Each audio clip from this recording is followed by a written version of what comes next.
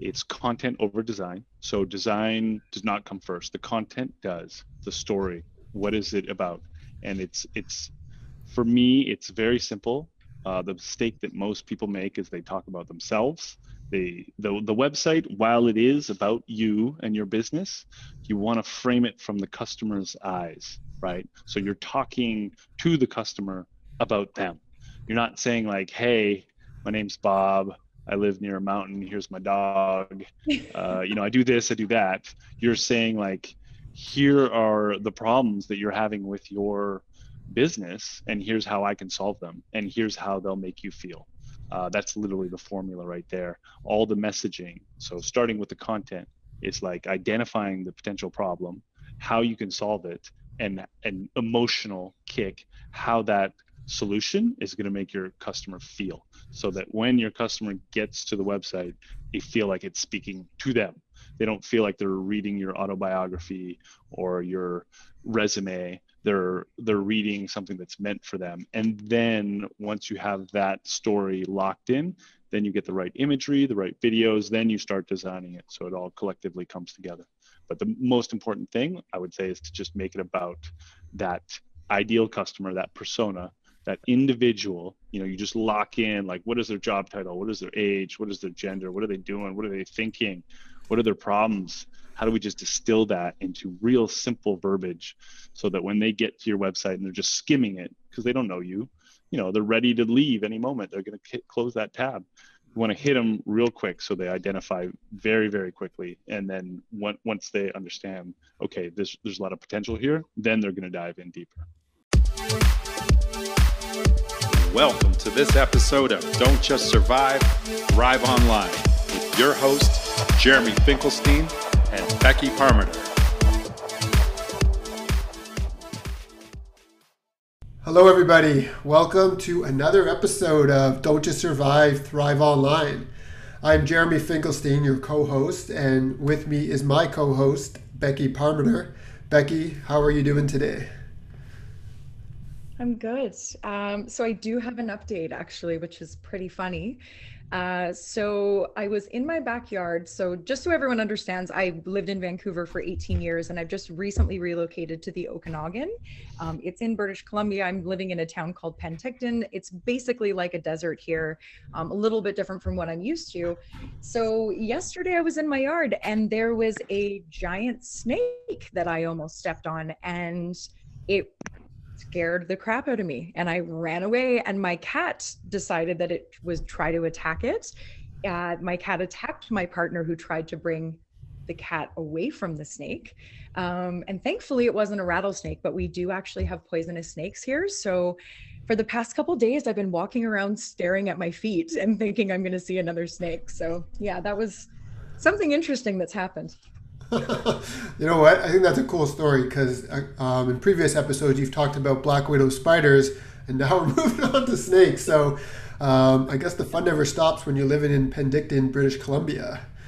So, well, thanks for the update, Becky. Now, our guest today is Bal Sieber from Modern Nerd. Bal is a web and mobile app designer. He's a digital nomad, and he's also a remote work advocate. So we're super excited to have Bal on the show for multiple reasons. I think he's got a lot of insight in design, but also on being a digital nomad and what work-life balance kind of looks like for him. So Bal, welcome to the show. How are you doing today? Thank you so much, Jer. Becky, nice to be with you guys. Appreciate you having me. Your intro was correct. I'm a designer by trade, been doing it for a long time, over 20 years now. And in the last 5-6 years, I've been a full-time digital nomad, location independent, meaning based out of Vancouver, spend less than 2 months there a year, essentially living out of Airbnbs and with different digital nomad communities. And I work for a company in Santa Monica, California, full-time as a freelance contractor.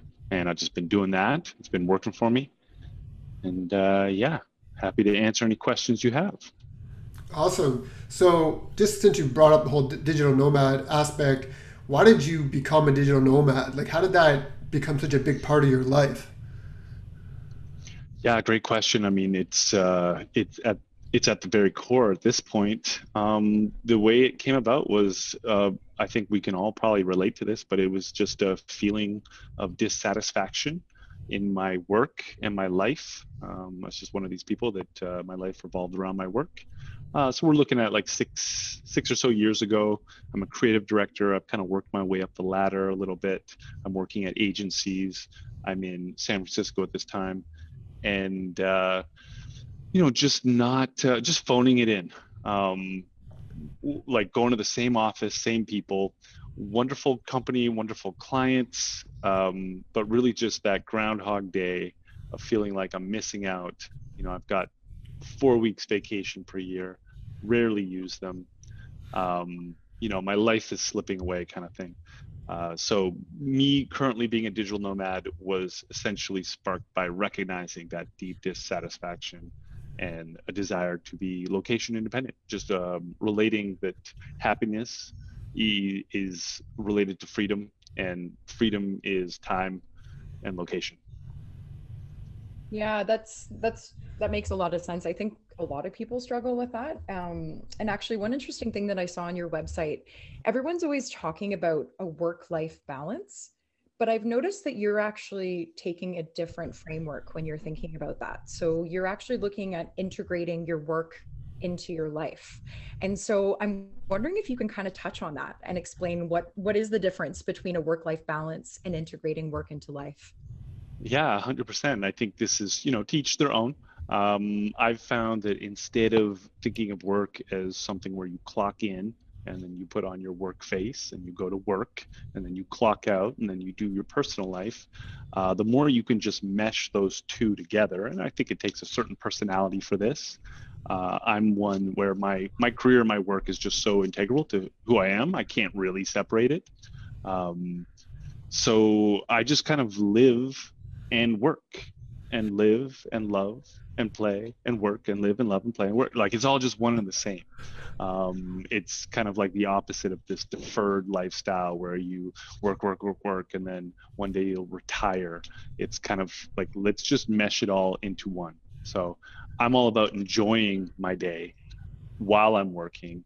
And anytime that I feel like I'm not enjoying myself. I mean, work is work. There's always challenges. But if I feel like I'm not digging this, like this is not where I want to be or what I want to do, I'm looking to optimize it and adjust it. Maybe it's less meetings. Maybe it's fewer deadlines. Maybe it's working from a different place. Maybe this particular co-working spot or this Airbnb or this restaurant and cafe is not my speed. I'm just always kind of thinking about how do I make my life and my work one and the same, and together they are awesome. Yeah, I love that. I really do. And I think, you're right that it's going to be something that's to each their own, but I think everyone can kind of use a little bit of what you've said to kind of, think about the way that they're working, because you're right. If you're going to work 9 to 5 or whatever, whatever your hours are, and you're sort of putting on that work face and then you're leaving and going, doing other things at night and completely, trying to separate your identity from that person that you are during the day, it's a really difficult process. And I think a lot of people struggle with that all the time.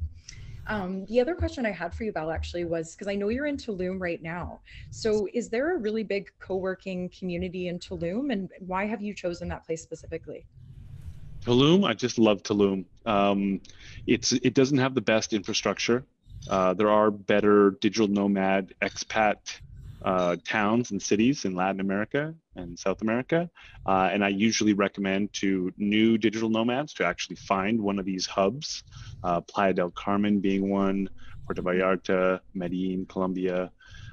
Tulum would not fit that bill, but I'm here with my wifey, and we like Tulum because it's got a holistic and health and healing subculture to it.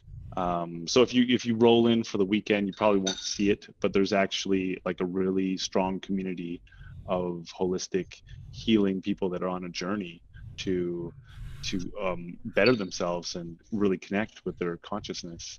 And that's what attracted us to this place. And we felt like it was just an area where we could grow some roots and hang out during these pandemic times.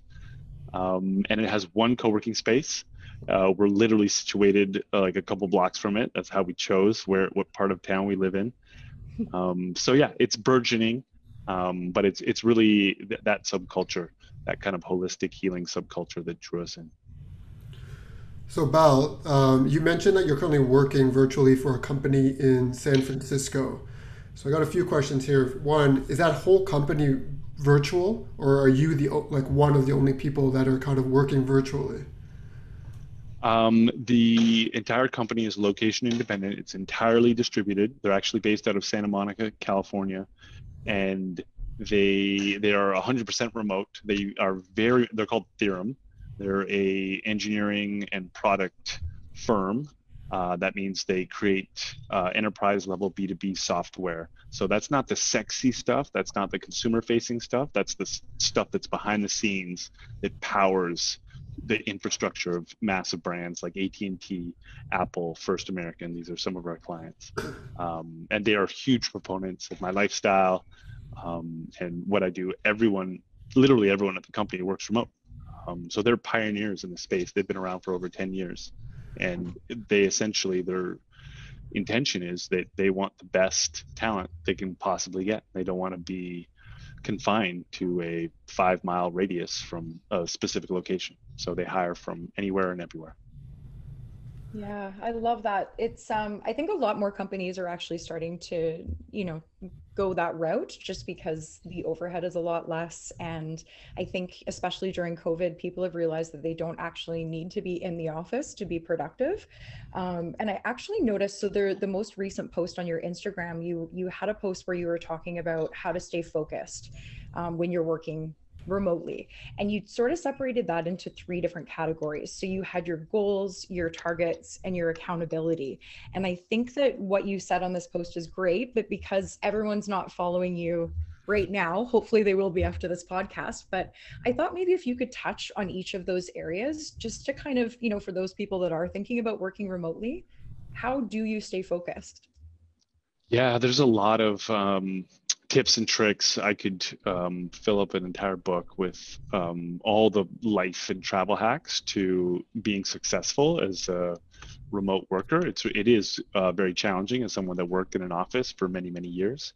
You're basically replicating that office life, but on your own. And of course, one of the beginning challenges is how do you, without the pressure of anyone watching you or seeing you at your desk, how do you like get into the zone every day, stay in the zone, actually produce and do that as a rhythm and a routine as your life's work. So the post that you're talking about, these are pretty basic. These are like foundation. I would call these scaffolding tips for staying focused. One is just to have targets, just daily targets, meaning like when you sit down and you're thinking about your day, what do you want to accomplish that day that is going to make you feel like you had a successful day? Simple, right? Like that goes without saying, but think about how many times we sit down in the morning, we just start working and we're not even thinking about actually, there's no intention. So if you just have like a daily target, that in itself gives you something to accomplish, that even if you clock out early, clock out late, if you have a rough patch, whatever it is, as long as you accomplish that, you hit your target and you feel good at the end of the day. Meaningful goals, that's the other one. That's a bigger picture one. That means you want to have life goals, right? Like what do you want? Do you want to buy property? Do you want to buy crypto? Do you want to become a digital nomad because you aren't yet? Like what are your big goals? And how is this laddering up to those goals? So that helps you get through that minutia, that kind of not so fun work that needs to be done, is just always considering these large goals and understanding what you're doing today and how it relates to that. And then the third one is accountability. This seems basic, accountability, but I'm not talking about posting on social media and saying, hey, keep me accountable. We're talking about collaboration. This is something, especially as designers and creative people, that we have a tendency to make an island out of ourselves, and we're even more apt to do that when we work remote. So like really just creating every project that you're working on, make it a shared project. Bring other people into it, even if you think that it's going to slow you down and you're faster if you do it by yourself, because simply sharing it with someone that provides gratitude, that provides connection, and it provides accountability. You have someone else that's counting on you, and you're counting on them. So it's not always about shaving seconds off your lap time. Sometimes it goes back to enjoying the journey and enjoying every day.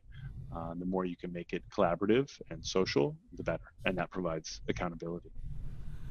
Yeah, that's really interesting. I mean, especially for someone like yourself who is so isolated that one of your go-to ways is basically collaboration and bringing other people into the mix. So I wanted to ask you about your job because, you've been a digital nomad for a while, and, I've been following your journey, so I understand you had a different company before, like you were doing more freelance type work, and then you started to create your own business. And it seems you've shifted again, and now when you go to your website, it's more digital nomad focused, and now you're working for this other company. So what does it look like for you when you're trying to find the right projects or the right job, and like, is the job you have right now the right fit into that work-life balance? Yeah, 100%. I basically found the right company. So rewind a little bit to when you asked me, like, how did I become a digital nomad? So like 5, 6 years ago, when I started that journey, when I was having those feelings of like, I'm not happy, I basically took the dive. I just quit my job. I got a 3-month contract, and I just went from there, and I didn't even know if I could do that remotely. So I just figured it out as I went, and that just went on for a few years. And it was challenging. There was wins, there were losses, and then about 2 years ago, this company called Theorem, the one that I mentioned, the one that I currently work for, they hired me to rebrand them. This is just, I had worked for Nokia. It's like anything, right? You build relationships, you build a reputation before you know it, people are asking you to do things. So they hired me. I started working for them as a contractor, and they were just such a great company. Like, of all the companies I worked for as a remote freelancer, none of them were truly remote. They would put up with having a remote consultant. They were willing to have a remote consultant, but they weren't actually that distributed organization in terms of their DNA. So this company, the firm that I currently work for, they are that is part of who they are. They're really, really challenging. Like, they forced me to get better. They were actually like, when my work was mediocre or just like not cutting it, like, they would let me know. And that really kind of like scratched an intrinsic part of myself that was like, okay, these guys are pushing me harder to become better. So fast forward a year, our contract is over. I take some time off, and then we're just kind of like, hey, like, you want to put a ring on it or what? Let's do this. And we just joined forces, and I've been with them ever since. So I have I'm still a contractor, but I have one client, and it's basically like an employee-employer relationship. And it's because they're just such an amazing company that for me, it makes more sense to have just like one big client instead of like a bunch of little ones. Yeah, so I actually can relate a little bit, not so much on the digital nomad side, but I worked remotely pretty much my entire career, and I had a job working for a company in San Francisco called SweetRush, an e-learning kind of an agency, and everybody there was virtual. They had a design team in Costa Rica, they had developers in the Ukraine and other parts of the world and stuff, and I was living in Whistler, and then I moved to Vancouver, but I was still working, I would say, like a 9-to-5 job, like, even though I was working from home. So do you have that freedom that you're kind of, indulging in when you're living as a digital nomad, or do you still have to work like those 9 to 5 hours? I mean, I spend most of my day on the beach with a mojito. No, I'm kidding. I'm joking. A lot of people think that's That's what I'm wondering. My life is like. I know. I would love to paint that picture. If you want to believe that, that's great. Reality is, I have a ton of freedom around my time, but I'm most comfortable when I'm in just a working environment with the proper equipment. I rarely work from fancy restaurants, despite what my Instagram might tell you. I'm usually in my co-working office or here at home. And I do have like working hours, but they're for me. The company Theorem, we have people in many different time zones, so it's all about overlap, and it's all about just extreme ownership, right? So we hire people that have a consultant mindset. If you're one of these people that is just kind of like, I'm going to lay back and you just tell me what to do, you're not going to cut it at this company, because who's going to tell you what to do? You have to be able to step up. You have to be proactive. We use Slack as our virtual office. That is the equivalent of like kicking it with Jane at the, near the coffee machine or whatever. Like that is where we hang out.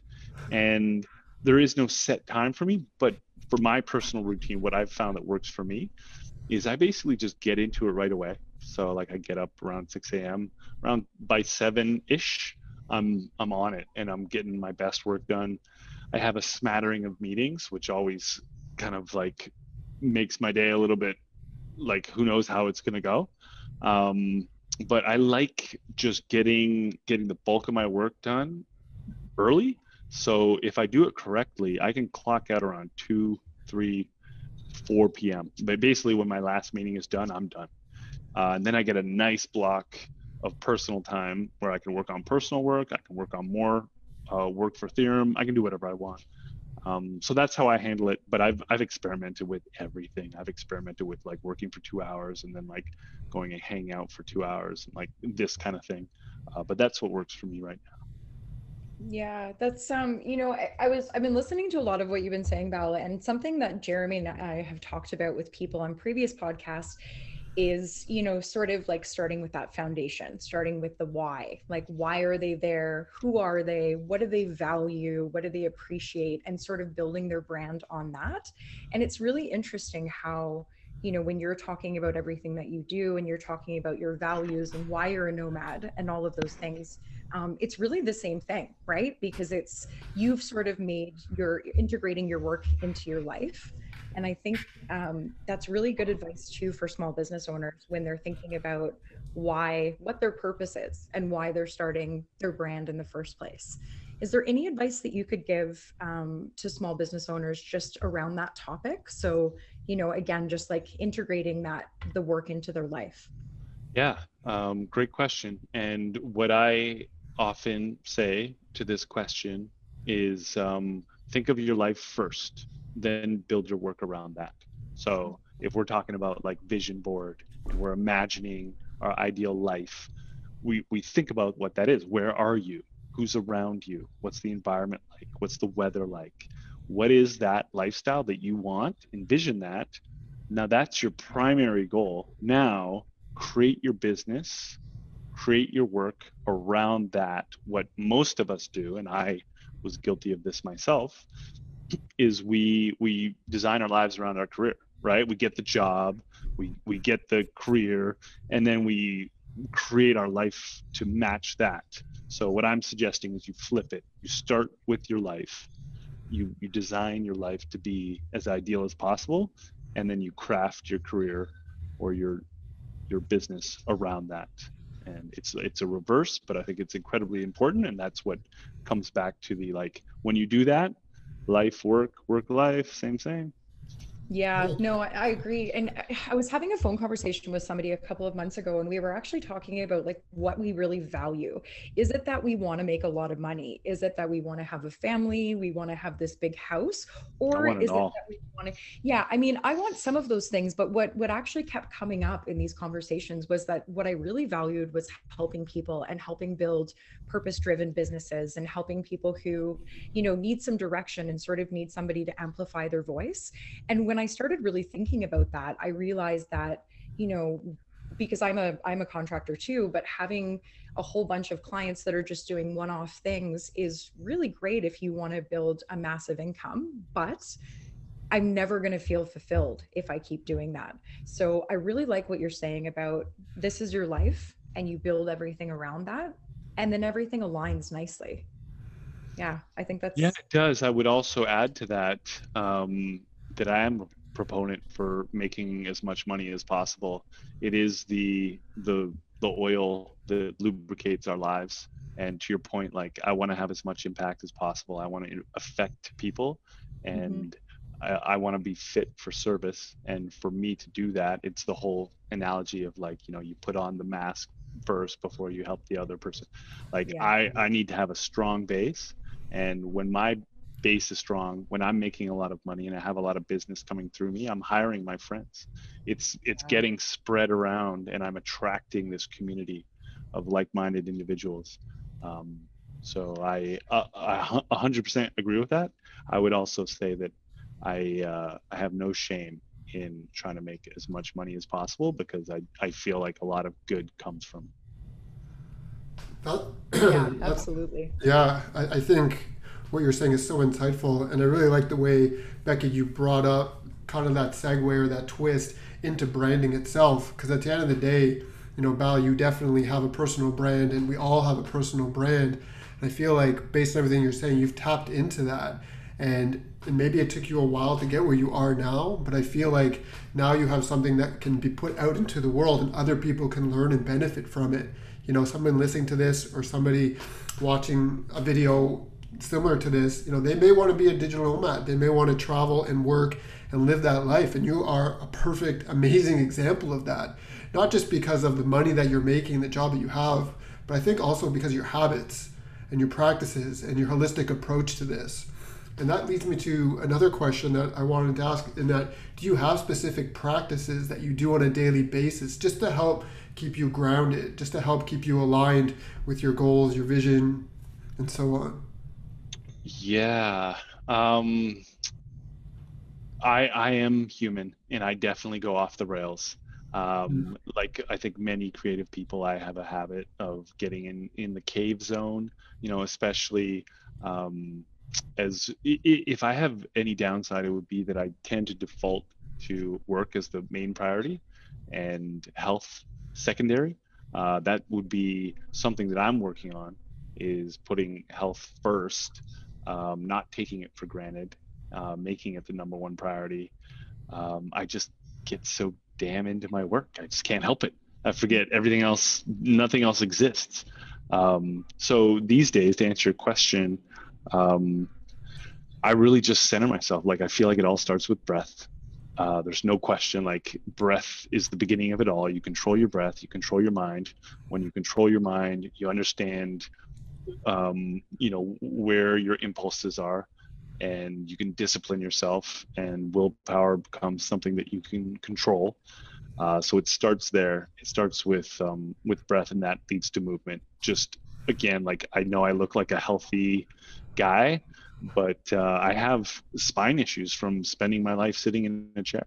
Like, there's problems there. So just moving, activating that spine, keeping it moving throughout the day, the way we were intended, meaning our Paleolithic ancestors that did not sit down for 8 hours a day. They, were generally moving. I would say just focusing on my breath, number one, and keeping movement as a base. I'm not even talking about exercise. That's a separate thing. Like, going to the gym, yes, but like, just moving as a way of life.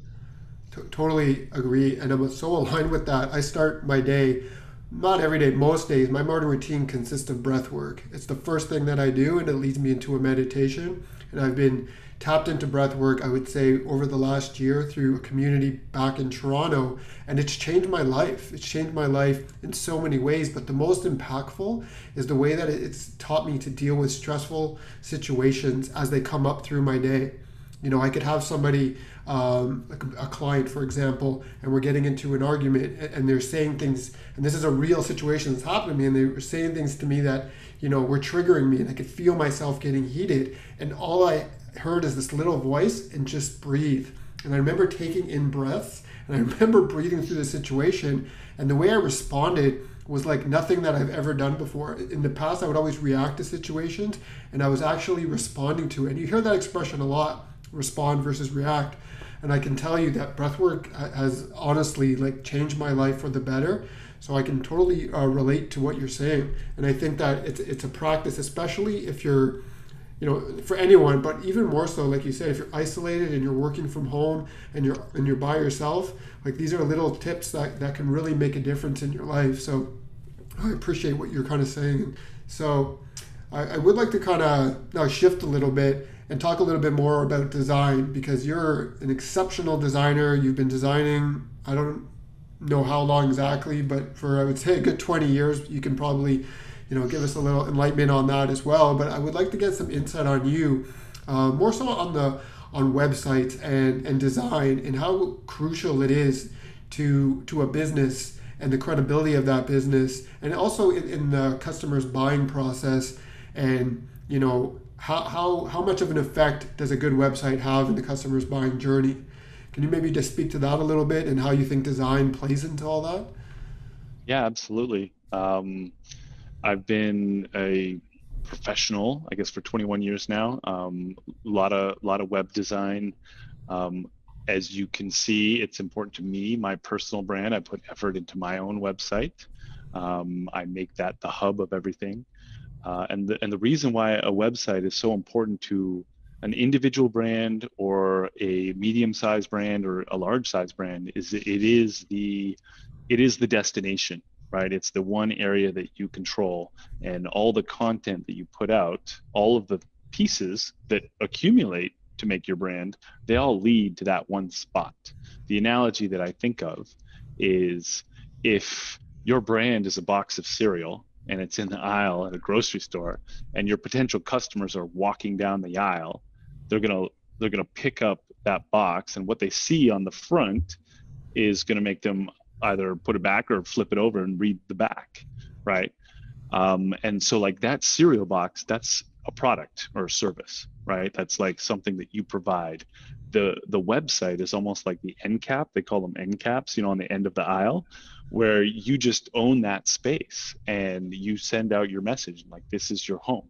So you want to speak to your audience, you want to attract them right away. You've got potential customers out there that don't even know that you might be the perfect fit for them. You might be the solution to all of their problems. So being able to speak to them in a very, very clear way, where they're instantly connected and understand like, this is a relationship that I would like to build, i.e. flip over the box and read the back, right?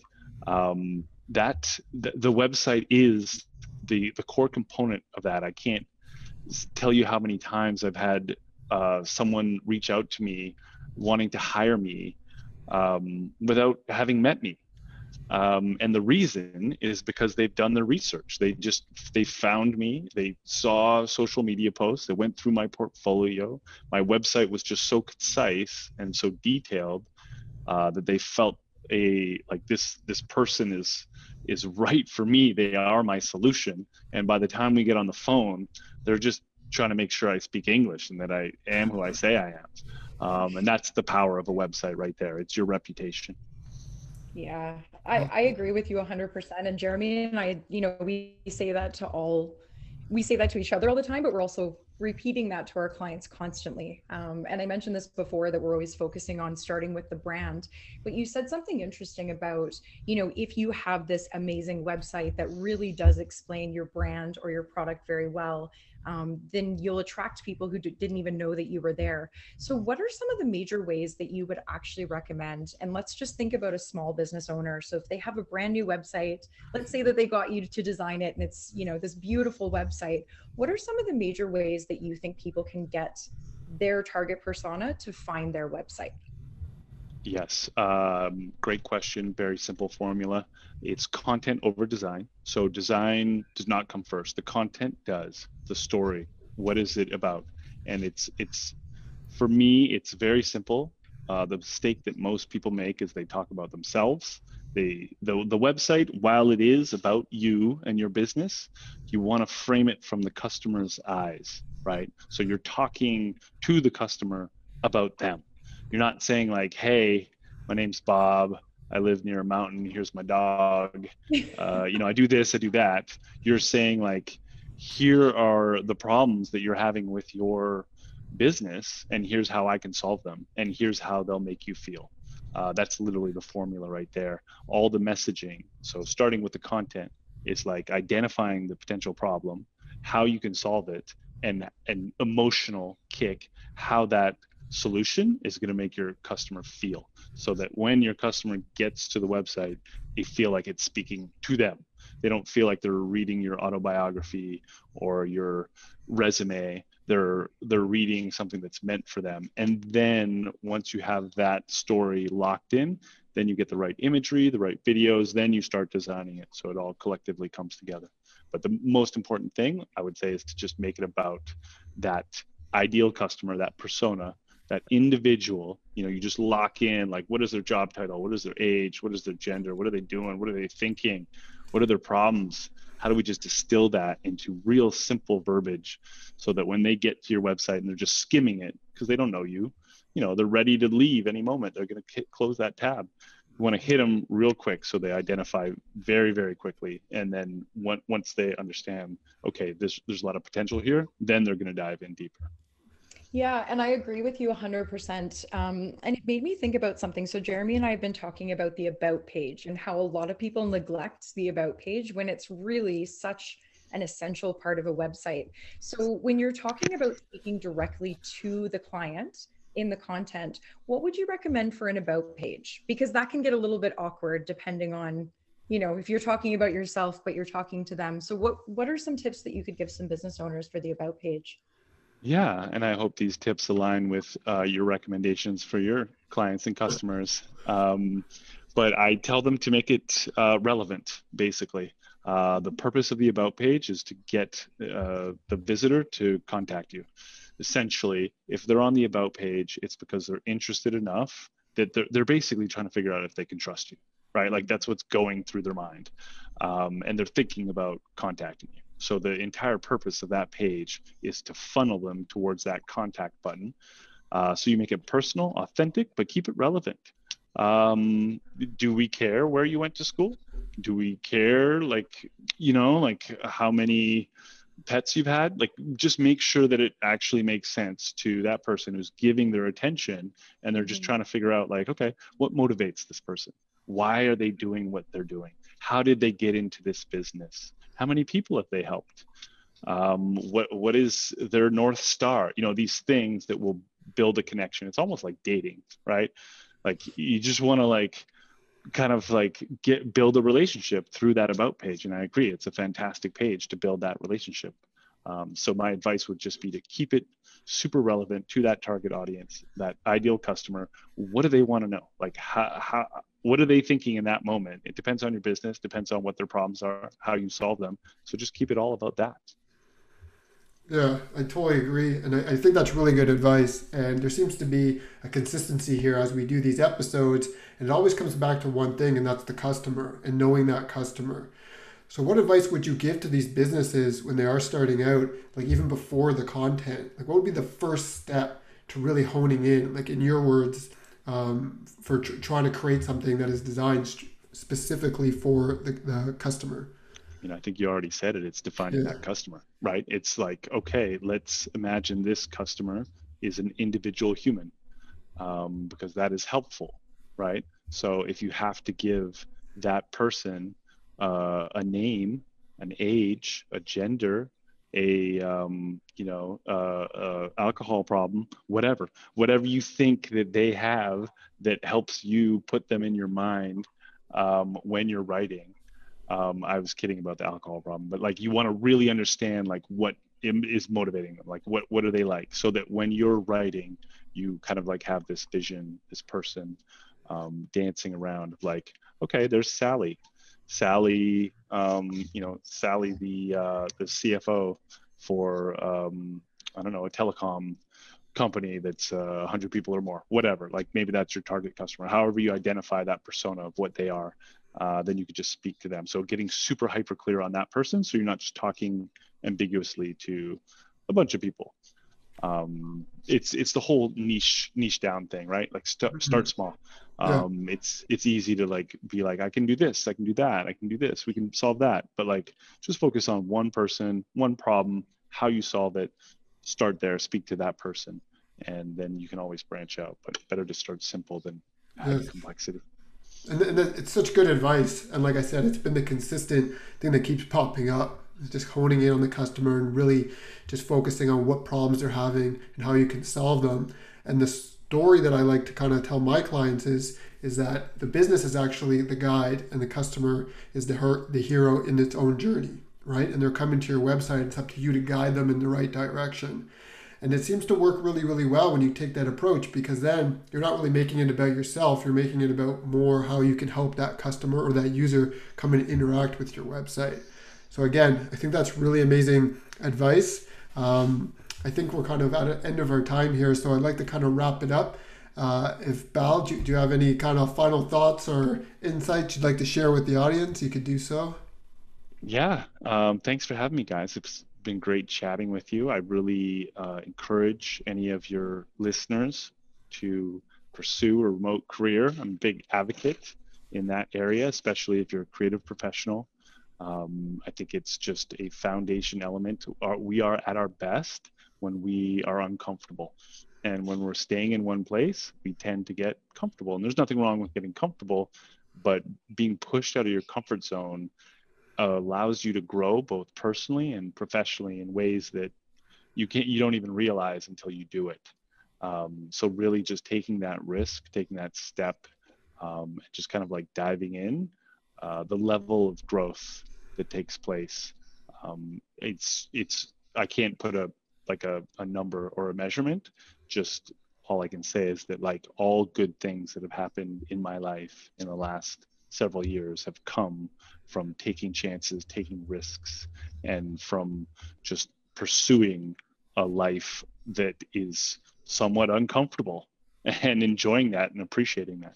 Yes. Yeah, that resonates with me so much before we go, Bal, just because, and I know Jeremy was probably about to say the same thing, but, you know, this is something that, again, come up in conversations with everyone that I know is that, you know, I love the saying that sometimes good things have to fall apart for better things to fall together, but it's so true. Anytime I've been uncomfortable, anytime I've been challenged, anytime I've, you know, felt pain or whatever it is, it's always turned into something absolutely amazing. And it's forced me to really reevaluate where I'm at and what's important and to reevaluate my values and the people around me. So I love that advice. I think it's amazing advice. And, you know, even if you don't want to work remotely, I think just taking a look at what you're doing and making sure that it actually is what you want to be doing with your life, not what you want to be doing with your work. Agreed, 100%. Yeah, same. And I just love what you were saying about living out of your comfort zone. It's something that I've implemented into my life, especially the last couple of years. And I've seen huge changes in my life, huge growth as well. And not necessarily, like you said, Becky, you don't have to be a digital nomad to do that. But you can step out of your comfort zone in so many different ways, whether it's quitting your job and becoming an entrepreneur, you know, whether it's having an uncomfortable conversation, whether it's starting a morning routine and starting to work out. If you know, there's just so many different ways to step out of your comfort zone. And I think that's the biggest takeaway.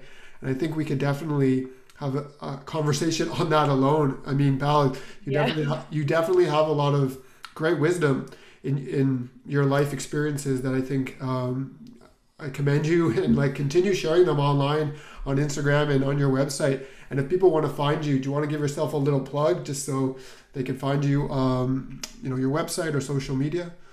ModernNerd.co, baby. ModernNerd.co. That's two N's back to back. Modern Nerd. Originally started as a clothing brand in 2012 and gradually morphed into my overall brand. What happened to that clothing line? Did it? I know, that's what I'm wondering. I want some. It was cool. I remember the shirts now. It had the glasses and. No, it was great. It sparked my love affair with content creation, and it was profitable. Not massively profitable, but it was my first business attempt / side hustle. And once I managed to make it profitable, I kind of learned what I needed to. And then I just had bigger fish to fry and moved on to the next thing. But I agree. I still miss that brand, that clothing brand. Maybe I'll bring it back one day. Yeah. You should. One thing for sure that people can learn from you is that you go all in. It seems like when you take something on, you go all in with it and you conquer it. but then you seem to move on. You seem to, like, you know what I mean? Like, you seem to be Discomfort. okay, Once I'm comfortable, then that's yeah, it. That's the signal.